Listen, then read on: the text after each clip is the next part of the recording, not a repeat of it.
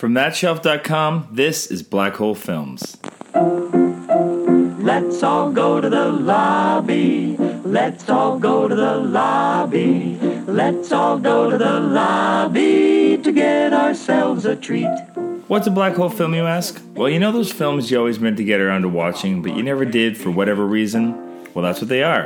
And this podcast is all about embracing them and checking those films off our lists and talking about them and whatever else happens to come up. I'm Canadian filmmaker Jeremy Lalonde, and I will be your host. You can follow me on Twitter at LonJeremy, or check out my website, jeremylalonde.com, for more information on me and my projects. If you like this show, please subscribe to it, rate, review it, and leave a comment on whatever platform it is you're listening. It really does make a difference in helping to get more ears tuning in. And if you like this show, check out the others on the thatshelf.com family of podcasts. And without further delay, let's get into this week's film. This is episode 167, and today I'm sitting down with editor-director Saul Pincus, whose film Nocturne you can find on iTunes. And we're going to watch a film together. So we are sitting down in separate locations, thanks to isolation, to watch. I'm not even 100% sure I'm getting the names right. Is it The Eyes of Laura Mars?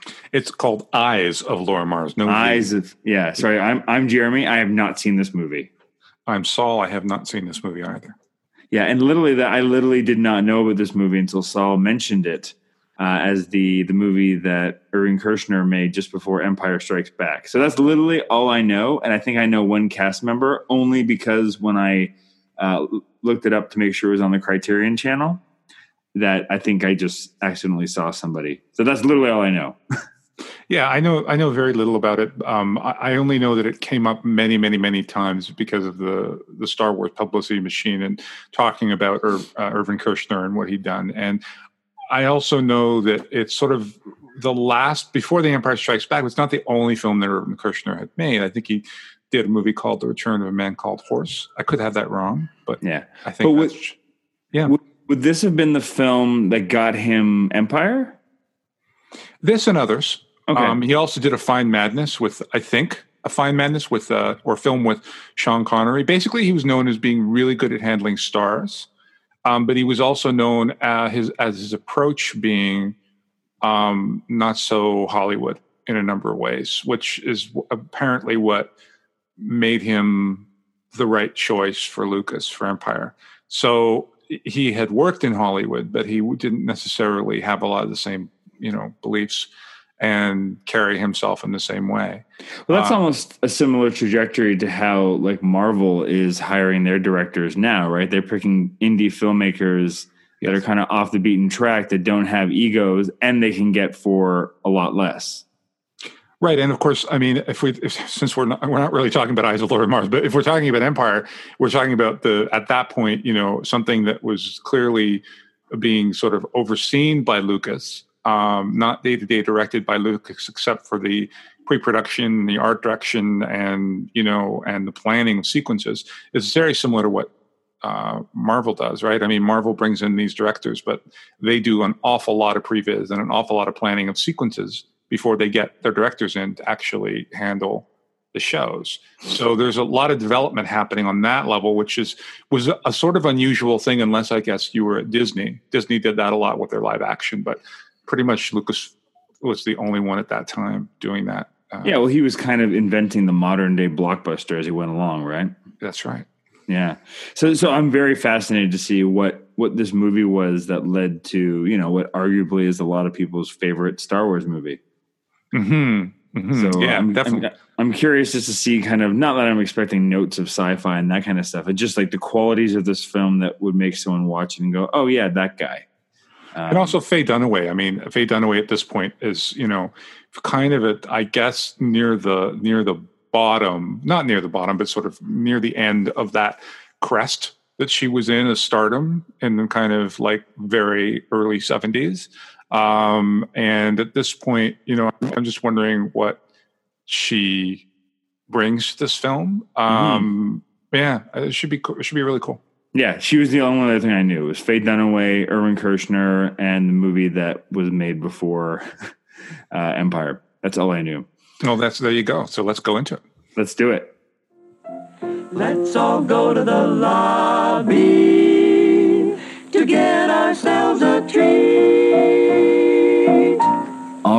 just finished. We did. Wow. That was not what I was expecting at all. So let me ask you, what were you expecting? I don't know. He's kind of a journeyman director, Irvin Kershner. He would do very many different kinds of movies. And, he followed Empire Strikes Back with Never Say Never Again, which was kind of a Bond movie with, I say kind of literally, with Sean Connery. And then I think the next thing he did was RoboCop 2. So, he kind of all over the map as far as, he wasn't always do genre, but he's this was definitely a genre film. Oh, yeah, for sure. Yeah. I was just excited as the credits were rolling because I saw, I'm like, Tommy Lee Jones, Brad Dourif, and then Michael Kahn got me very excited. Yeah. Who is, of course, basically became Spielberg's editor full time. This was right at that time, actually. This was right at that time. Yeah. It was incredible. Well, he had already done Close Encounters. Mm-hmm. I think it was the first time he edited for Spielberg, and then would do basically every film after that. Yeah, almost every film except for E.T. But it's very. It's like an all-star cast. But then I saw the producer with John Peters, and I thought, oh, okay, that's why. Well, this was meant for. I was just reading up while I was waiting for you to finish. This was originally intended for Barbra Streisand to star, and that's why John Peters was the producer on it. That explains it. And that's why Barbra Streisand has that power ballad at the end, because it's the only film where she's got a song of hers in that she doesn't star in. I was thinking that was an anomaly.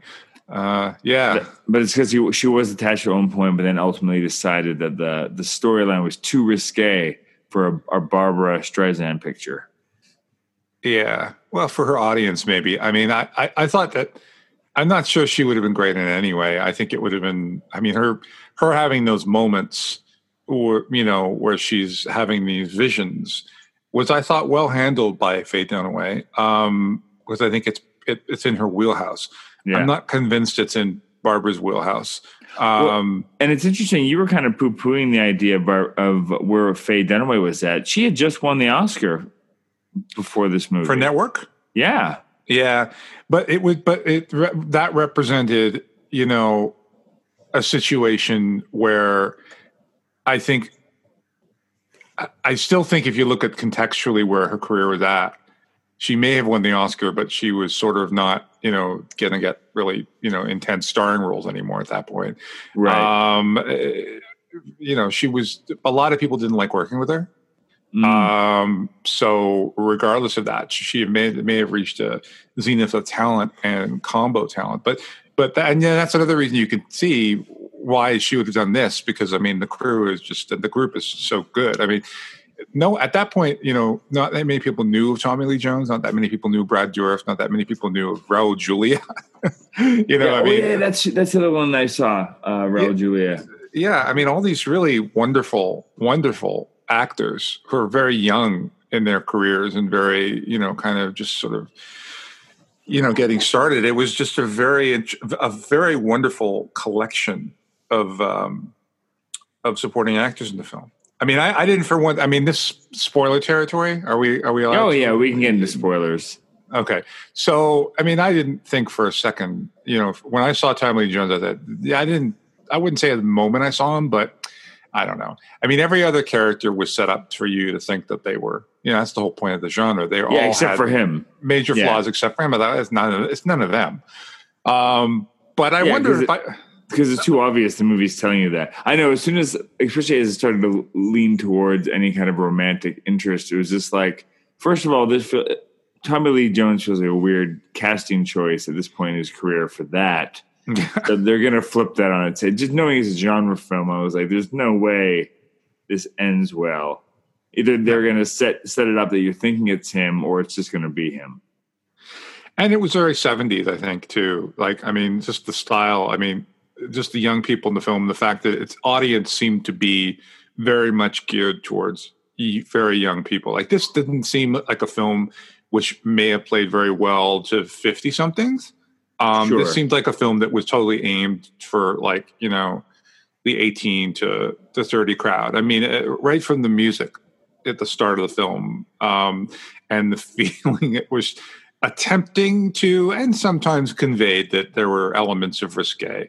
The content of her shooting was what her job was, right, is risque, but not so much the shooting style or the film. Yeah. So I got to ask you your opinion, like her visions and like seeing through the killer's eyes. Like, what is supposed to be the impetus for that? It seemed to happen randomly. It didn't feel like it was ever triggered by like trauma or something. It just felt like it was random. Well, it seemed generated by by a psychic connection to the killer, and when the killer would do it, as opposed to any direct issue with her, unless I'm missing a thematic element. One of the things that I thought was interesting, another really big name or person who would become a big name that year. Because what is this? Was it actually released? Is it 77, 78, isn't it? No, it was like 80 or 81. Oh, really? Then it was okay. Well, it was right before, because Lucas saw a rough cut of this because Michael Kahn was editing, and that's what he hired Kirshner off of. But it must have been shot long before, because he was in pre-production on The Empire Strikes Back for a year before they started shooting The Empire Strikes Back. And they started shooting in March of 79. So it really must have been March of 78, he must have been finished shooting this. So am I right about that? March 79? Yeah, I think so. So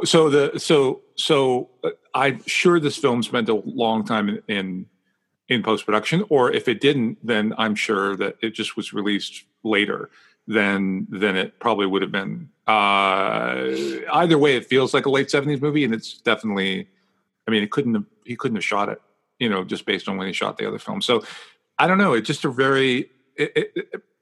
John Carpenter is my point, though. And John Carpenter basically, hit it with Halloween in 78, I think. And so John Carpenter is co-story and I think screenplay. Yeah. On this movie. It was his first big sale. It came out. I think you're right. I think it came out right around the time of Halloween, which is 81, right? No, Halloween is 78. So this film would have come out, if it was released later, it would, as I said, I think it must have been delayed. I think you're right. I'm guessing the year based on what I read a second ago, but I'm not looking at anything. So we could easily look this up.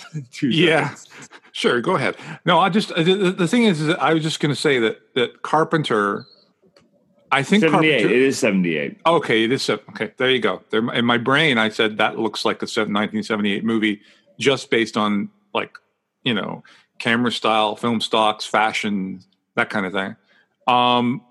But what's interesting to me is I think having Irvin Kershner direct this movie, I felt that, while he brings pluses to this film, and I don't necessarily think that Carpenter at that time would have been the best choice. I think later in Carpenter's career, he would have made a better film than Kershner did of this material, mainly because I think that it's a little too polished. In some ways, you also get that point of view of the killer, which is what Halloween was famous for in the opening, right? Yeah, that's true. Not so much later in his career. He didn't always rely on the same tricks. But one of the things is you felt when you were watching this film, you felt, yes, it's a genre film, but with Carpenter, you always felt you were watching a genre film, and so characterization and reality and beauty and all of these things were all more measured in Carpenter's work. And I think perhaps the script might have worked more convincingly because we wouldn't have been, expecting, maybe it's just because the characters wouldn't have stood out as so archetypal, all the potential suspects as they do in this. So in the hands of somebody who's sort of more, whose films are really all genre films, and kind of builds them in, I think, a simpler way, usually with fewer means at his disposal, it may have been a better film. But anyway, that's all. I'm sure he was never considered to direct it. But it's interesting to see Kershner approach the material because, of course, I'm sitting here watching it and periodically when they go to the cop shop, and they do stuff like that, I think to myself, okay, all right, maybe there's something here that will remind me of the Rebel base and The Empire Strikes Back and his handling of the actors in, that lovely scene once Luke is out of the back of the chamber and he's sitting in, Master Luke, it's so good to see you fully functional again, right? And all the characters show up in the room and, laugh it up, fuzzball and all that stuff. And I looked for that energy here. I looked for the staging. I looked for hallmarks of that.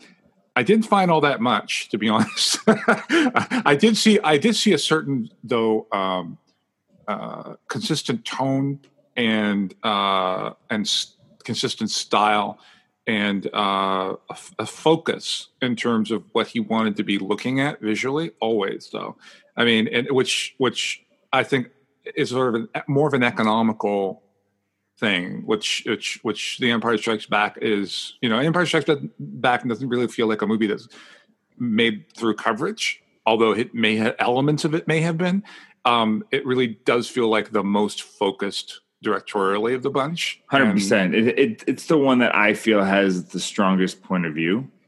Correct. And that's what I was feeling with this. I felt its point of view was pretty strong. Yeah. And although I did find the Star Wars connection to this movie. Okay. Well, clearly it's a psychic connection that Rey and well, yeah, but Rey wasn't around yet, right? I'm just saying there's a connection as loose and as separated by decades as it is. Yeah, I couldn't help but think that as I watch it, I was like, well, there's the connection to Star Wars. Yeah, no, I mean, connection. I think there are other connections to Star Wars as well, which is, I think that clarity of storytelling. I think for the most part, it's very clear what's going on, and to me anyway. Yeah. Yeah, I mean, the only thing that I will say is what's interesting about this is that you do leave her point, like the movie's point of view itself is a bit confusing to me because it's not like we're following her the whole time, right? Mm-hmm. Like we do have that whole section where she's almost gone from the movie for like 10, 15 minutes at one point where we're following Brad Dourif's character and playing out that false lead. Mm-hmm. Mm-hmm. That to me is very indicative, though, of movies of that era, right? Studio movies of that era, where the third acts are not necessarily as strong as they could be. I don't know if now this is like fishing territory, right? But I don't know if that was part of the reason. Like the last act of the film was part of the reason that the film may have been delayed in release. Well, it's interesting. One of the things I read, I don't know if it's true or not, was that Carpenter's not the only credited writer on the screenplay, and that's because it sounds like they changed the ending and changed who the killer was at some point in the writing. Did you read that, or do you just assume that? No, I read that somewhere, but I mean, I read it online. Who knows how much truth there is, but there is more than one credited writer on the film. So there is a chance that, Columbia Pictures picked this thing up and went, hey, we like the script a lot, but we're going to change, we want to tweak the ending and go with something else. And Irvin Kershner was very well known as a guy who would just wear out writers. So no question that I wouldn't, I'd be surprised if those were the only writers, the ones that we saw on the screen. There might have been somebody just hanging around on the set there to polish, tweak, make some changes as well. Quite apart from anything majorly structural, who didn't get credited. I mean, those are my feelings. I guess it's kind of it's an interesting film for me to watch, just because I do like 1970s movies, and because I've read up so much on them from many kind of angles, right? In terms of performance, thematic, types of stories, types of characterization, all the way, down to things like, what film stock was being used, and how they were, what camera equipment was coming up. Like in this film, for example, they used the Chemtone process, which was a way of them shooting at night and restoring using a silver I think an extra silver bath. It was a special chemical bath that allowed them to shoot at night and retain blacks, which in the 1970s was a very hard thing to do. We didn't really start to see night stuff that didn't look kind of milky for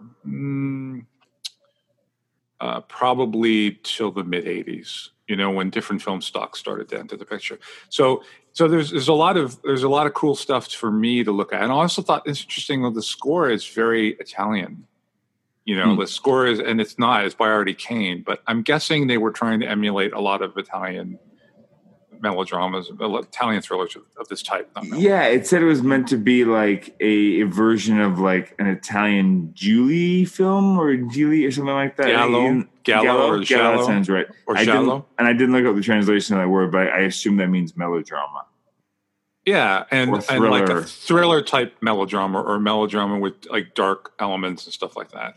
I kept thinking to myself what it would be like to sit and listen and watch this movie when I was like 10 or 12, because I used to watch my neighbor is a guy who currently runs a film festival in this in Canada, and it's a very well-known genre film festival. And he always used to run movies, like serious movies like this, that kids generally wouldn't see or wouldn't get because you could sort of get you could either rent the VHS or the at the time's RCA Selectavision disc, and you could watch it, and no one was policing the ratings. So you get these movies that may have had, like this one did, like copious toplessness and stuff like that, and blood and whatever. But you also get these films that like a child wouldn't necessarily be into at all. And this is a film. This is a film that's like that. This is about the world, of adults, and I just watch it through those eyes sometimes. And I remember, after a certain point with the murders, I kept thinking to myself, like, what would I be thinking as a child watching this movie? And what would I be interested in this film? There's some filmmakers who manage to transcend the material with their ability to reach kind of everyone. And I thought, well, this is still very much a film which falls into like a narrow category. And no, I wouldn't necessarily have found it compelling. So again, I kind of wonder a little bit about there must be something else in his filmography, obviously, I haven't seen, but that would have, sold Lucas completely on the notion of him being perfect for Empire. Yeah. I mean, I did not like it. It's not the kind of film I'd be like, oh man, you got to see this movie that Kirshner made just before Empire. No, I agree. Yeah. But it's like, I'm glad I watched it, but it's also the kind of film that, I got everything I needed out of it the first time. I didn't roll. Here's the other thing I will say, given the kind of film it is, the nature of the film it is, the genre it's playing in, it could have been so much worse. There are worse movies of this ilk. No question. Yeah. So it's definitely, completely watchable. Yeah, more than watchable. I think it's actually interesting at times. But I mean, really, by this point, Kirshner was not a new filmmaker. He had been making films since the 60s. So my concept of what I'm watching is something that's going to be polished, and it was. But it's interesting if you look at a comparison of, say, Brian De Palma, who by this point was making films for a few years, and they were all very interesting genre films, but the style of those films, I mean, the photography was much more interesting. The pacing was much less conventional. They were just much more interesting stabs at the genre, and or at genre, or at a similar type of genre, right? Like something like Dressed to Kill, and other things like that. It's just, even Sisters is a much more chilling movie. But yeah, so I mean, when I look at whether Kirshner was the best choice for this, again, his talent comes through, I think, in terms of a lot of things, and I think his ability to focus and keep the tone right and all this. But yeah, it was undone by its script for sure, I thought. Yeah, exactly. Yeah, it's interesting.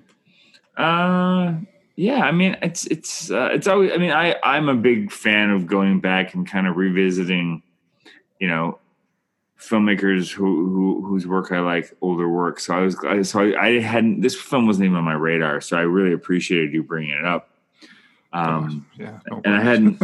Yeah, well, and because it's one of those ones, even as I scroll through the Criterion channel from time to time, as one does. I'm sure I walked right past this title and didn't even blink at it, having not, seen who directed it. Well, it just showed up, right? So, okay. Yeah, no, it hasn't been there a while. I think it just showed up, or recently it just showed up. Anyway, like in the last month or last couple months, it's one of those titles that shows up with their sort of focus on some sort of genre or some sort of period, which strikes me as interesting. And even though I don't want to date this episode of your show too much, we are recording during interesting times. Yeah. One of the things that I just watched on Criterion, which is a wonderful thing, and once again I'll promote it to all heck. It's having the Criterion channel at home, especially during this time, but even before. It's now a year old, actually, I think, as of this month. Yeah, they just celebrated their anniversary this April. That's right. And you and I are both charter members. Yeah, did you get your $10 to the gift certificate? I did. Yeah. And I got another one last month. So I was same. Maybe I could. Yeah. So I picked up a disc, and I had to pay part of the shipping, I think. I had 3 coupons saved up, so I had to just pay a part of the shipping. Yeah, it's fine. I mean, I also like to use Unobstructed View, which you put me onto, which is I would prefer. I even checked in with them. I'm like, hey, can I use my Criterion coupons with you guys? And they're like, no. I was like, God damn it. No. Well, they're great, and they had a sale. When the Criterion had their flash sale, they basically duplicated the sale. Well, that's the whole point. They're doing that throughout. And they're even, I think all of their discs, just like on Criterion.com right now, their discs are 30% off this month.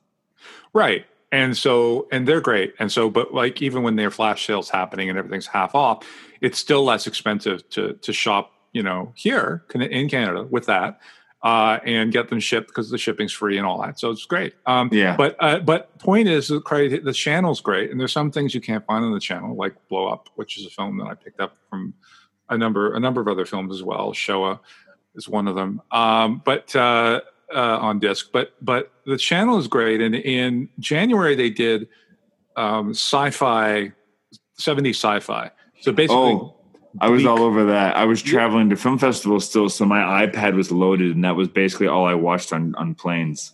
Right. So this is what I was doing too with many of them, and so I hadn't seen Rollerball. Same. And yeah, I saw that. I was like, yeah, it's interesting. It's good. Hadn't seen Westworld, so I got to check that out. Yeah, I had seen it a while ago, a long time ago. And what was the other film that I saw that I thought was really interesting? I mean, I'd seen the Heston film. I think they had Omega Man. I'd seen that a long time ago. I have that score. It's really wonderful.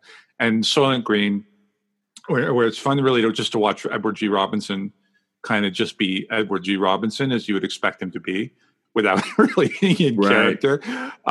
Which at that point in his life, I think that was his last role. But there was a film called No Blade of Grass. Did you see that? No. So that's a film that I'd never heard of. And that's a film that interested me because it was all about a plague that hit the world in the not so distant future, kind of the early 1970s when the film was made. And it did a very good job of portraying a society in which, something gradually crept up on them over a period of weeks and months. And then suddenly they were in this really weird situation, much more extreme than we're in now, because it was something in the air, as opposed to something in the air, like outside and, and as opposed to something that could be transmitted between person to person that we're dealing with right now with COVID-19. And it was a film that was very uncompromising, in that it was very, like every scene of joy It was structured in a way so that there were many scenes of joy, but every scene of joy was immediately counteracted by something horrible. And it was done in a non-linear way. So you knew you were being played with in that way. And so it was sort of as they progressed, but it was also non-linear in some ways. Just a really compelling movie that no one will ever see, I think, outside of the Criterion Channel in the modern age, but is a really, the definition of a cinematic experience that isn't too out there. It's actually quite grounded, but it's a really interesting film. And who knew, that I'd be watching this with some degree of prescient. Yeah. I mean, who knew they'd be running it with that? But who knew that I would, when I watched it, I just didn't know that we might be in a situation where we're all kind of feeling a bit under siege a few months later. So yeah, Criterion's great. I love the channel. I think it's a wonderful thing. I got to watch a bunch of movies during that time from that as well. So I watched Rollerball for the first time. Watched Death Race 2000. I hadn't seen Shiver, and also I hadn't seen THX 1138. So that was my first viewing of that. Yeah, that's another film I've seen. I saw in its origin before it was doctored. I'm thinking Shivers now is the Cronenberg movie. No, I'm thinking Rabid is the one. Was Rabid on the channel at one point? I think so. I think it was there as well, but I didn't get around to it.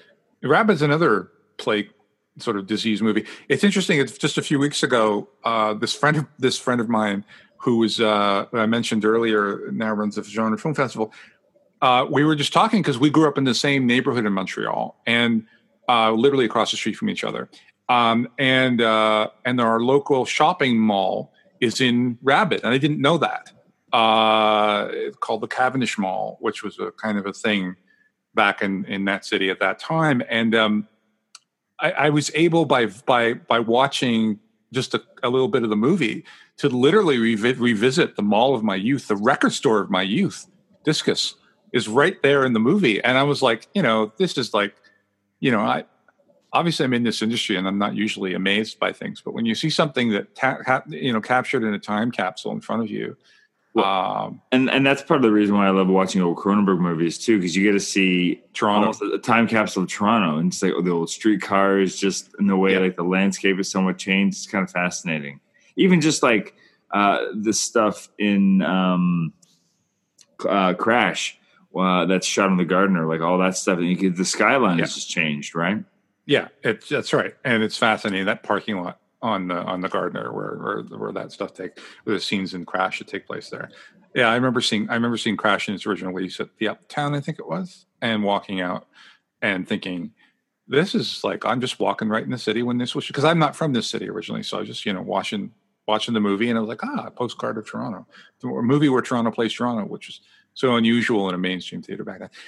One other thing occurs to me about Eyes of Laura Mars, and maybe when you mentioned Rollerball, it came back to me, which was the use of silence, which we so don't get anymore.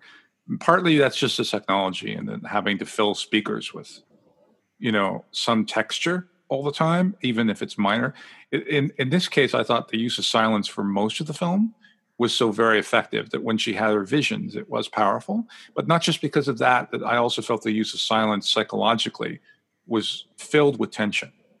And, that goes back to the principle of how to use sound. But it really worked well in this film.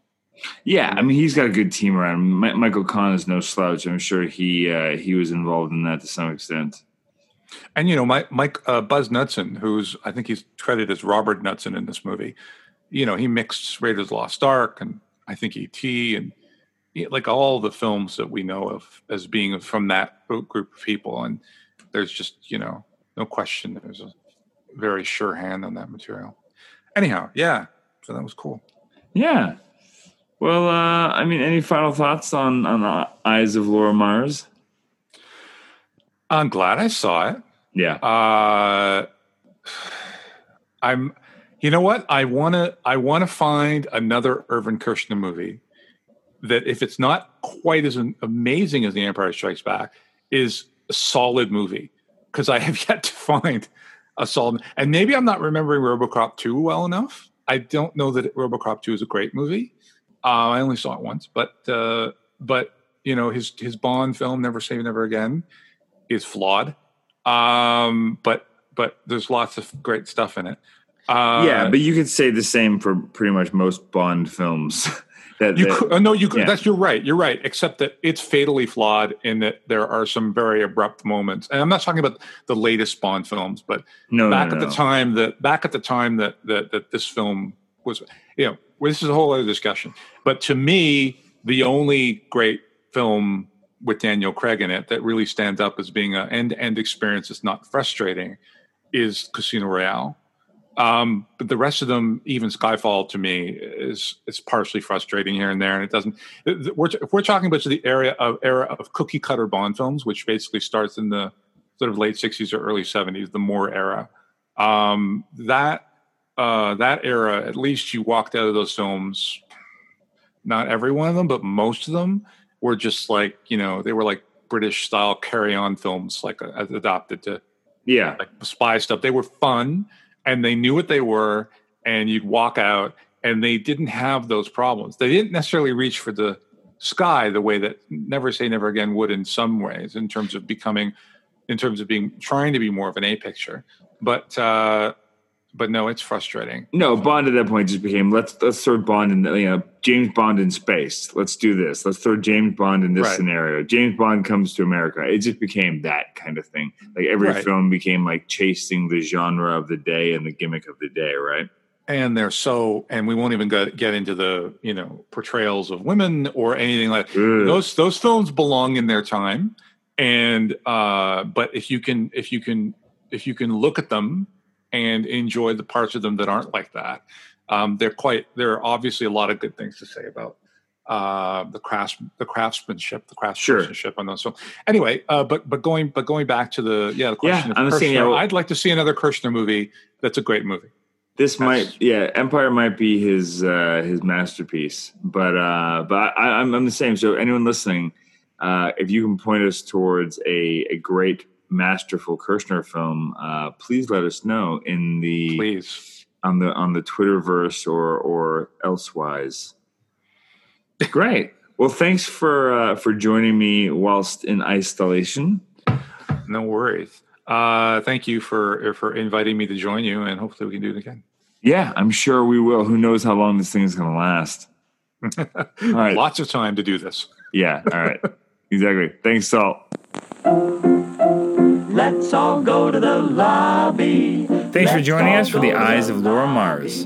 Black Hole Films is a proud member of the That Shelf Podcast Network. You can listen to other episodes of our show and other That Shelf podcasts on thatshelf.com.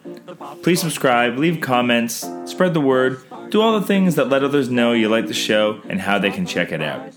You can find me on Twitter @LonJeremy and go to Facebook and join the group Black Hole Films. And until next time, go watch something you've never seen before. Thanks.